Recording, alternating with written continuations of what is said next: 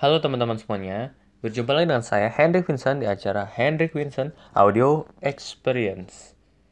Ini adalah wadah yang saya berikan supaya teman-teman bisa dapatkan konten-konten yang bermanfaat dari saya tentang bisnis, marketing, startup, atau apapun dalam bentuk audio. Karena saya tahu teman-teman di sini ada yang nggak sempat untuk baca artikel yang saya berikan ataupun nonton dari video live saya ataupun di YouTube kayak gitu. Jadi ini adalah wadah yang saya berikan supaya bisa mendapatkan konten yang bermanfaat sambil treadmill, sambil nyetir dan lain sebagainya. Nah, semoga teman-teman bisa lebih terbantu lagi dan saya juga bisa lebih memberikan manfaat kepada teman-teman secara lebih lagi kemudian hari. Selamat menyaksikan. Halo teman-teman semuanya. Ya, kembali lagi bersama saya Hendrik Vincent di acara Hendrik Vincent TV. Nah, hari ini episode keempat. Ya, seperti yang tadi sudah saya bicarakan, mungkin di sini teman-teman yang bakal lihat ini adalah teman-teman yang menonton siaran ulangnya ya. Jadi kalau di tiap hari Selasa jam 8 itu saya ada bikin Hendrik Vincent TV untuk membahas tentang topik apa aja yang mungkin teman-teman mau diskusikan tentang seputar bisnis, tentang arsitektur, tentang properti atau apa saja yang biasanya saya sharing-sharing gitu. Mungkin di sini kalau ada teman-teman yang udah nonton, boleh komen di sini namanya siapa, dari bisnisnya apa atau kerjaannya apa, atau ada diskusi apa nanti yang bisa kita diskusikan bareng juga boleh ya, gitu. Mungkin di sini ada teman-teman yang belum kenal saya ataupun sudah kenal saya. Saya Hendrik Vincent. Saya co-founder dari company Space dan Cafe Arsitek. Itu adalah sebuah bisnis startup. Yang pertama itu company Space itu tentang startup teknologi, tentang yang berkaitan juga dengan arsitektur nantinya. Cuma yang kedua itu saya ada konsultan arsitek. Saya membuat rumah tinggal, rumah komersial, dan industri-industri properti lainnya. Perumahan-perumahan juga lagi ongoing sih di Manado proyek saya. Tapi memang kendalanya klien kadang-kadang katanya dananya masih ke hold gitu di properti, belum terjual, jadi memang harus nunggu kayak gitu. Nah di sini kalau ada yang udah nonton boleh sambil komen ya, nama sama dari mana gitu supaya kita bisa saling kenal lebih jauh lagi kayak gitu. Oke, di sini mungkin teman-teman saya udah pernah cek itu ada apa namanya, kira-kira apa sih teman-teman yang teman-teman mau diskusikan gitu. Saya ada beberapa yang komen di sini. Ternyata apa yang teman-teman saya di sini ada yang masih mahasiswa juga. Jadi ada pertanyaan seputar kegiatan mahasiswa arsitektur gitu. Mungkin yang teman-teman belum tahu, saya kuliahnya dulu di Untar di jurusan arsitektur gitu. Jadi mungkin saya bisa sharing-sharing juga tentang pengalaman saya di kuliah waktu itu ya, waktu jadi mahasiswa arsitektur. Oke, kita langsung mulai aja. Sini tolong ini ya, sebutkan namanya sama dari mana supaya saya bisa sapa-sapa nih. Di sini ada Apet, ada Firdaus, ada Riko ya, ada Prasiska, Love, M Iwan. Nah, ini Pak Iwan nih langganan nih, kita udah sering nonton saya juga nih dari episode sebelumnya. Terima kasih ya Pak ya. Oke, kita mulai jawab aja pertanyaannya. Jadi dari Mas Puang ya. Mas Puang ini ada pertanyaan nih waktu saya ada bikin postingan tentang survei kendala apa aja. Jadi Mas Puang ini nanya kira-kira kalau saya punya penggunaan istilah dalam dunia arsitektur masih kurang, gimana caranya ya gitu. Nah, jadi kalau pertanyaan ini tuh kita bisa jawabnya kayak gini. Jadi kalau kita masih kurang tentang istilah arsitektur kayak gitu, nggak masalah tentang istilah arsitektur itu. Sebenarnya kalau di kuliah itu kita bisa pelajari, cuma memang kurang karena nggak langsung praktek gitu.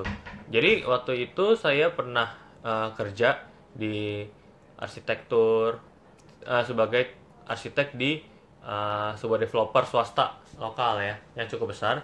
Di sana memang kita bisa belajar banyak sih. Jadi yang kita dapat di kuliah itu biasanya cuma teori ya, karena di prakteknya ada bahasa-bahasa yang memang baru gitu di dalam dunia praktek. Misalkan waktu itu saya pernah bangun bantu bangun di apartemen Saint Moritz di Jakarta Barat di Puri Mall. Itu saya baru tahu tuh pertama kali ada istilah namanya kalau toilet di apartemen itu namanya powder room kayak gitu. Nah itu baru tahu tuh di kuliah, biasanya nggak pernah diajarin yang kayak gitu-gitu. Jadi memang harus kita ketahui di praktek. Kadang-kadang salah satu caranya kalau memang kita mau belajar di kuliah ya bisa baca buku tentunya, atau sering-sering ngobrol sama arsitek yang udah praktisi di bidangnya, sudah berapa tahun berpraktisi. Biasanya bisa mereka sharing-sharing juga ilmu-ilmu mereka kayak gitu, atau ikut sayembara, sering ikut sayembara juga membantu sih.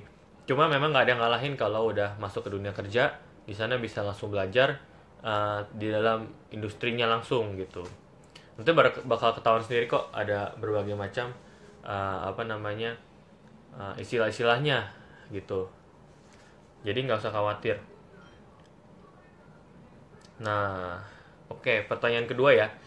Teman-teman di sini kalau ada yang mau tanya bisa aja langsung tanya. Nanti kita coba bantu diskusi aja langsung di sini ya. Kayak gitu.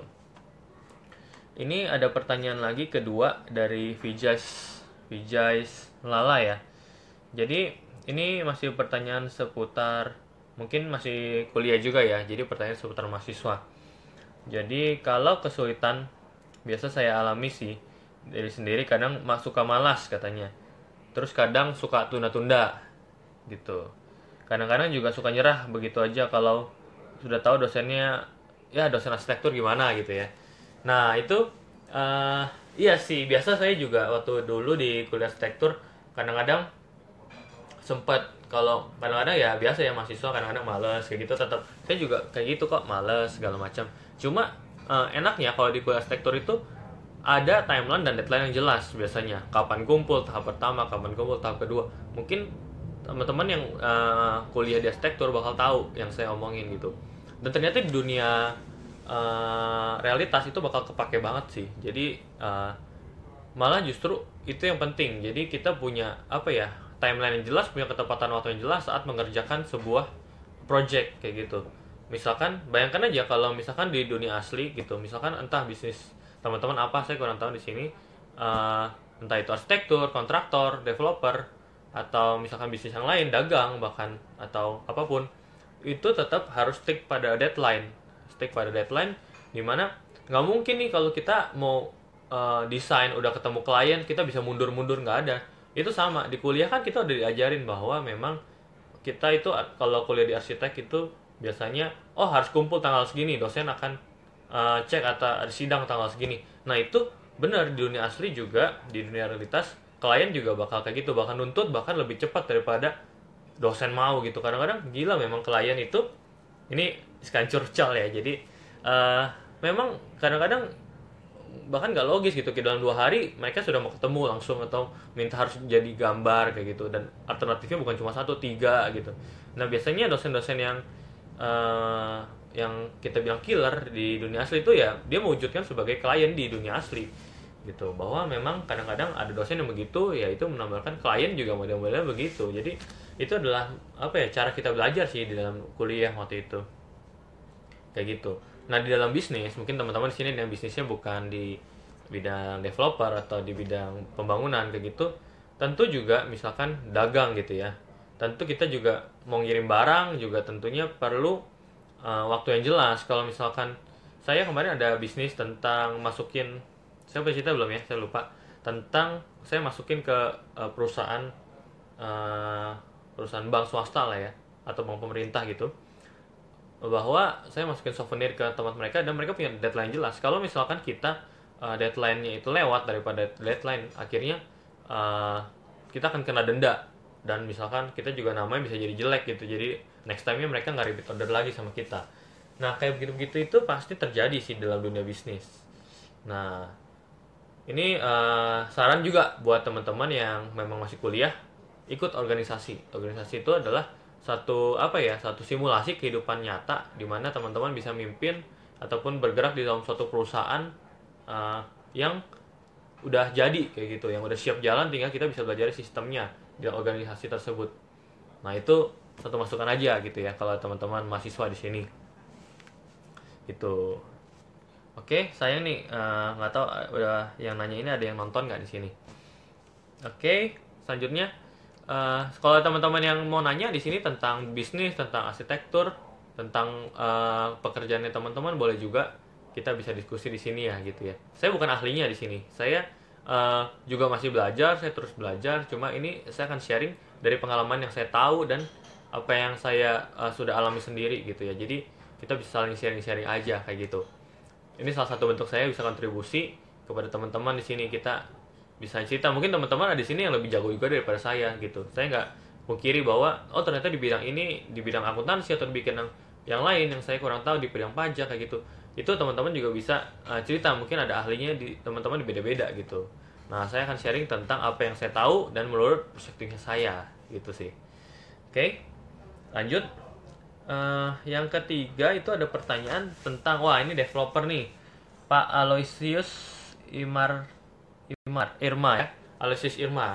Jadi pertanyaan itu tentang dia itu tantangannya di developer itu bagaimana menemukan tanah yang strategis dan kerjasama, misalkan dia mau katanya pembangunan yang hot deal kayak gitu, yang pembangunannya kontraktor biayain full dan untuk yang biaya belinya per unit itu murah kayak gitu tanahnya. Nah, itu gimana caranya gitu untuk menemukan hot deal seperti itu katanya. Nah, ini caranya adalah biasa kita memang tanah-tanah seperti itu pasti kita memang akan menemukannya sih, walaupun memang jumlahnya tergantung, jumlah di setiap tempat beda-beda. Cuma memang yang pertama kita harus tahu itu ketika kita ingin masuk ke dalam dunia developer, kita mesti belajar dulu. Yang pertama itu investasi kepada ilmunya dulu. Gimana teman-teman udah tahu belum cara mencari tanah yang harganya di bawah pasar, atau misalkan bagaimana cara kita bisa kerjasama sama orang kayak gitu. Kalau sudah pertama, kita harus belajar dulu caranya kepada orang yang kepada orang yang sudah pernah menjadi developer atau sudah membangun kayak gitu. Jadi kita harus belajar kepada orang yang udah pernah dulu lakuin. Jadi jangan belajar sama teman yang sama-sama masih kurang ngerti juga gitu loh. Nah, setelah kita belajar dari orang yang sudah berpengalaman, kita mulai baru tahu nih caranya gimana kita bisa menemukan deal-deal yang katanya hot deal kayak gitu.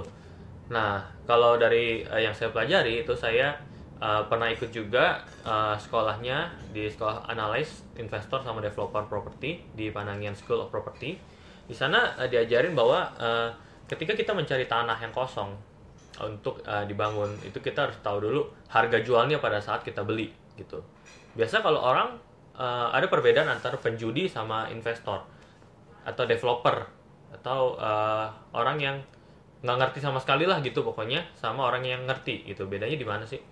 Jadi kalau kita beli satu tanah gitu, yang katanya kita ngomong invest tanah gitu, ternyata invest tanah ini mereka cuma beli aja udah, yang penting beli tanah deh, ngomongnya invest tanah gitu, nabung tanah gitu.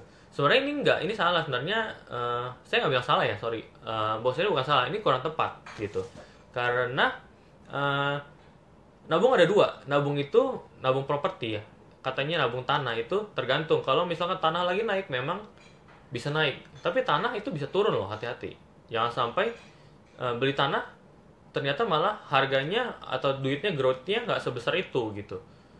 Kebetulan memang secara ekonomi di Indonesia itu trennya memang makin lama makin naik untuk properti gitu. Itu bagusnya kita kita invest properti di Indonesia gitu. Cuma tetap nomor satu kita tahu dulu ilmunya, kedua kita harus belajar caranya. Kita cek dulu tanah itu lokasinya bagaimana, apakah marketnya di sana seperti apa. Oh, kalau misalkan tanah nih, kita cek dulu pertama kali peruntukannya apa sih situ. Oh, bisa perumahan kayak gitu. Cek ke tata kota, misalkan dia punya KLB, KDB, peruntukan nih pembangunannya. Cek juga sertifikatnya ke BPN. apakah tanah itu sengketa atau enggak gitu. Kemudian kedua, kita cek dulu apakah dia ada lengkap surat-suratnya kayak gitu. Nah, kalau udah cek peruntukan sama surat-suratnya, kita juga cek. Kalau misalkan tanah ini kita tahu nih bakal dibikin properti. Cara paling mudahnya apa? Paling mudah adalah cek di sekitar situ ada nggak properti yang sudah dibangun yang memang punya konsep sama seperti yang kita mau bangun. Misalkan kita developer, kita mau bangun perumahan. Nah, cek harga perumahan di sana per meternya berapa gitu. Nah, ketika kita beli tanah, kita cek misalkan per meternya di sana 50.000. Ternyata harga properti perumahan itu adalah sekitar 250.000 per meter kayak gitu. Nah, berarti kita udah tahu nih, begitu beli, kita udah tahu harga jual. Oh, nanti kalau setelah kita bangun rumah yang tipe sekian, itu bisa harganya jadi 50.000 berubah jadi 250.000 per meter. Kayak gitu.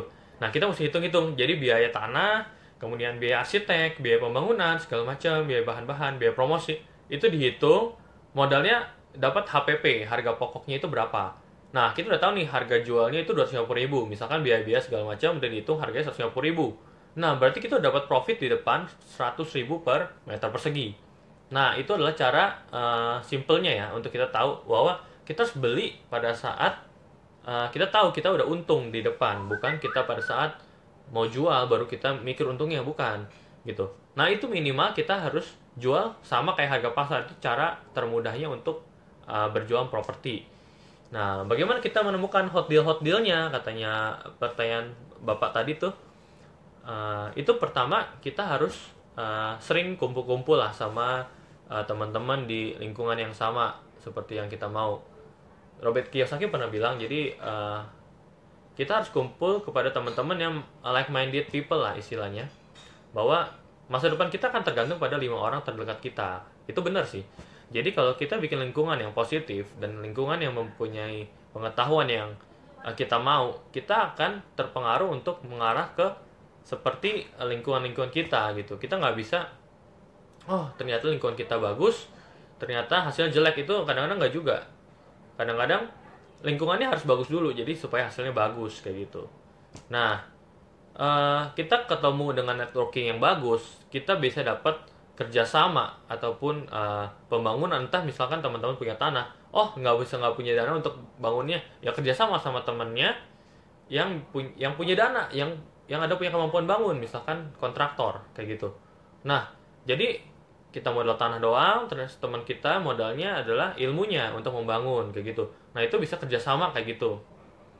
Nah, dengan begitu kita bisa hemat yang namanya ongkos di depan. Modal di awal cuma modal tanah doang, kerjasama sama kontraktor ataupun sama arsitek juga bisa. Oh, kita nggak perlu sewa lagi orang nih untuk desain. Nah, dengan kayak gitu kita udah hemat biaya desain kayak gitu. Nah, kerjasama lagi sama orang marketing. Jadi kita bikin tim harus adalah orang-orang yang superstar, yang kita pengen kita punya kemampuannya itu bisa mendukung satu sama lain gitu. Jadi modal itu nggak perlu harus modal uang sebenarnya. Modal kenalan itu nomor 1 sebenarnya. Dengan kenalan kita bisa memakai sumber daya yang dia punya yang kita nggak punya. Sedangkan kalau kita modal uang, kita mesti bayar orang segitu mahalnya untuk mendesain kayak gitu. Kadang-kadang kita tinggal kerjasama kok sama orang. Nah, itu caranya gimana? Ikut seminar, ikut workshopnya, ikut perkumpulannya, di mana teman-teman yang mempunyai tujuan yang sama itu berkumpul kayak gitu. Di sana pasti akan menemukan, oh ternyata peluang ini, peluang itu gitu.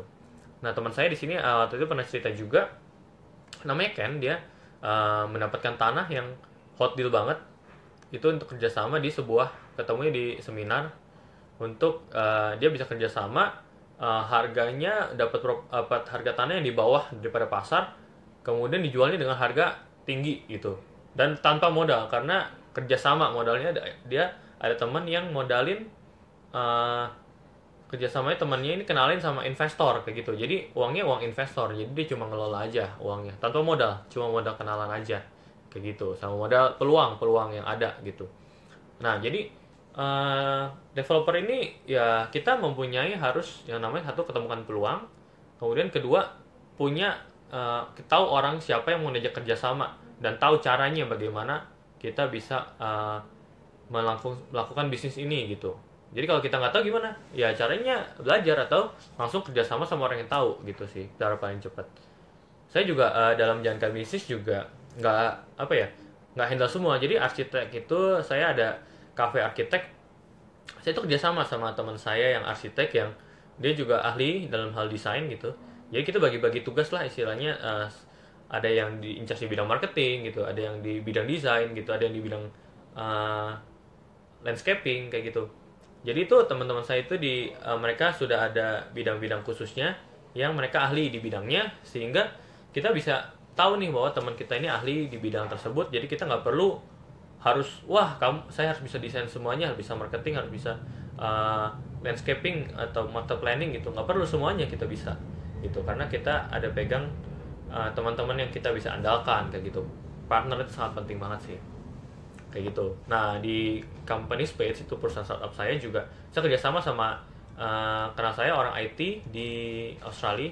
Nah itu jadi dia itu sudah berpengalaman puluhan tahun ya untuk di Fujitsu segala macam di Australia. Jadi saya kerjasama sama mereka, orang yang ahli gitu. Saya kan bukan dari background IT, tapi saya pengen untuk bikin company startup yang base-nya IT. Tentu saya butuh kerjasama sama orang IT, tapi nggak perlu saya belajar lagi komputer kayak gitu. Nah itu yang mindset yang saya pegang sih. Jadi teman-teman juga bisa terapin di sini, bahwa ketika kita belajar ataupun kita mau melakukan sesuatu, kita nggak perlu belajar dari apa yang kelemahan kita gitu. Kadang-kadang dunia ini itu sering nawarin kita untuk belajar sesuatu yang kita nggak ahli. Misalkan misalkan teman-teman di sini nggak ahli nih, misalkan nggak bisa main gitar, ya akhirnya les gitar. Ataupun nggak bisa nih main bulu tangkis, akhirnya les bulu tangkis.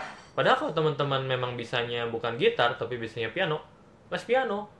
Yang harusnya les piano supaya kita jadi ahli di bidang yang kita memang udah ahli, kita tambah ahli banget, dan akhirnya kita bisa sukses di bidang tersebut. Jadi bukan tengah-tengah gitu. Nah itu yang harus kita perhatikan bareng-bareng sih kayak gitu. Oke, di sini ada teman-teman lagi yang mau tanya ataupun mau sharing-sharing di sini. Boleh, saya masih bisa tanya-tanya lagi, jawab-jawabin lagi kalau ada yang mau tanya atau penasaran gimana proses-prosesnya waktu saya desain arsitektur atau misalkan nyari klien kayak gitu. Saya cerita-cerita sedikit kali ya sambil nunggu teman-teman kalau ada pertanyaan. Jadi saya proyek terakhir saya itu bikin kos-kosan ya. Terakhir di Kelapa Gading yang barusan jadi itu, saya bikin kos-kosan di sana. Itu kliennya itu ibu-ibu, dia bukan kos-kosan untuk karyawan. Jadi teman-teman saya di sana itu kita bekerja tim yang nggak kerja sendiri. Jadi dia dari rumah tua direnovasi, kemudian dibikin kos-kosan. Kos-kosannya kira-kira berapa kamar ya? Saya lupa ingat. 16 kamar kalau nggak salah, 16 kamar, 9 kali berapa? 4 kali 17 ya kalau nggak salah ya. 4 kali 17 4 kali 19 kali ya. Saya lupa, pokoknya detail agak distorsi untuk angkanya. Tapi di sana yang saya pelajari itu adalah kita itu desain itu di sana low budget sih, low budget, dan teman-teman bisa tahu bahwa kalau kos-kosan tuh kliennya biasanya yang penting untung aja, kita fokusnya ke untung. Jadi biasanya desainnya ala kadarnya gitu, dan jelek, bukan jelek ya, maksudnya standar lah istilahnya gitu. Sedangkan di sini kita sebagai arsitek tentu ingin memberikan value lebih kepada konsumen kita, kepada orang yang lihat, orang publik yang oh ya kita harus berikan nilai tambah dong sebagai arsitek, ya itu betul. Tapi bagaimana cara nilai tambah yang kita berikan itu bisa kita sampaikan dengan yang namanya itu low budget juga, tetap sesuai dengan kebutuhan klien. Nah itu tantangannya di sana sih. Cuma akhirnya kita bisa mendesain fasadnya sedemikian rupa sehingga itu menarik daripada perhatian publik. Jadi paling mencolok di lingkungan tersebut gitu. Nah kalau teman-teman penasaran nanti bisa cek juga di di foto-foto saya. Kayak saya ada masukin juga di foto profile ataupun foto nanti kalau nggak ada saya masukin deh foto hasil desain kita cafe arsitek gitu di sana. Yang kedua saya juga ada rumah tinggal ya, yang baru-baru ini juga nggak beda selisih jauh. Rumah tinggal itu ibu-ibu untuk dia mau bagusin rumahnya dia sih, dia di Muara Karang. Jadi dia desainnya itu maunya kayak ala-ala Jepang gitu. anaknya sebenarnya udah di luar negeri, cuma dia mungkin rumahnya itu diperbagus untuk supaya ntar anaknya kalau datang ke sana bisa nginep segala macam. Dan dia mau bikinnya mewah, benar-benar high end. Jadi bahannya lantai semua marmer, desainnya konsep Jepang kayak gitu. Di depannya perpaduan kayu, uh, dan bentuknya itu ya bentuknya cukup unik. Jadi ada permainan massa maju mundur fasadnya. Nanti juga kalau teman-teman penasaran bisa saya sharing juga sih hasil fotonya kayak gitu. Oke, di sini siapa yang nonton nih atau mau ada yang didiskusikan, boleh juga ngomong di komen aja gitu biar saya bisa bantu jawab. Kalau nggak ada lagi mungkin itu aja dulu. Jadi nanti kalau ada pertanyaan lagi bisa sambung di komen gitu ya. Jadi di sebelah kanan kalau atau sebelah kiri itu ada tanda notifikasi ya. Jadi kalau misalkan minggu depan, jadi saya tiap hari Selasa jam 8 itu saya ada sharing-sharing seperti ini bentuknya live video tentang bisnis, tentang marketing, tentang arsitektur, tentang keuangan atau apapun yang topiknya ini dipilih oleh teman-teman kayak gitu. Jadi kalau teman-teman di sini ada tertarik ataupun mengetahui bahwa ini bermanfaat, nanti tolong bisa share ke teman-temannya dan juga centang notifikasi di sebelah kanan atau kiri. Jadi minggu depan begitu teman-teman ada saya ada live gitu bisa dapat notifikasinya kayak gitu. Nah di sini bagus nih ada yang like ini, saya suka nih. Jadi saya tahu nih bermanfaat apa yang saya sharing di sini. Nanti kalau ada yang ketinggalan bisa kita post aja langsung replaynya gitu ya, dan bisa dijawabin langsung di komen kalau ada pertanyaan lebih lanjut kayak gitu. Oke, tolong bantu share ya teman-teman supaya manfaat ini bisa bantu tersebar ke teman-teman yang lain kayak gitu. Oke, kalau ada pertanyaan, kalau nggak ada saya sudahi saja acara live kali ini Hendrik Vincent TV Show episode keempat. Sampai jumpa di Hendrik Vincent TV episode kelima di minggu depan ya. Oke, kalau gitu. Terima kasih ya kamu telah mendengarkan podcast dari saya hari ini. Kalau kamu ada pertanyaan lebih lanjut, kamu bisa add Facebook saya di facebook.com/hendrikvincent.cp atau cari Instagram saya di vincent.hendrits dan bisa DM saya di sana. Nah, nanti kalau kamu tertarik ataupun bermanfaat, ini kamu bisa share ke teman-teman kamu dan kasih bintang 5 ke podcast ini supaya saya bisa semakin semangat untuk memberikan konten-konten yang bermanfaat lagi buat kamu di kemudian hari. Oke, itu aja teman-teman. Sampai jumpa di acara Hendrik Vincent Audio Experience berikutnya.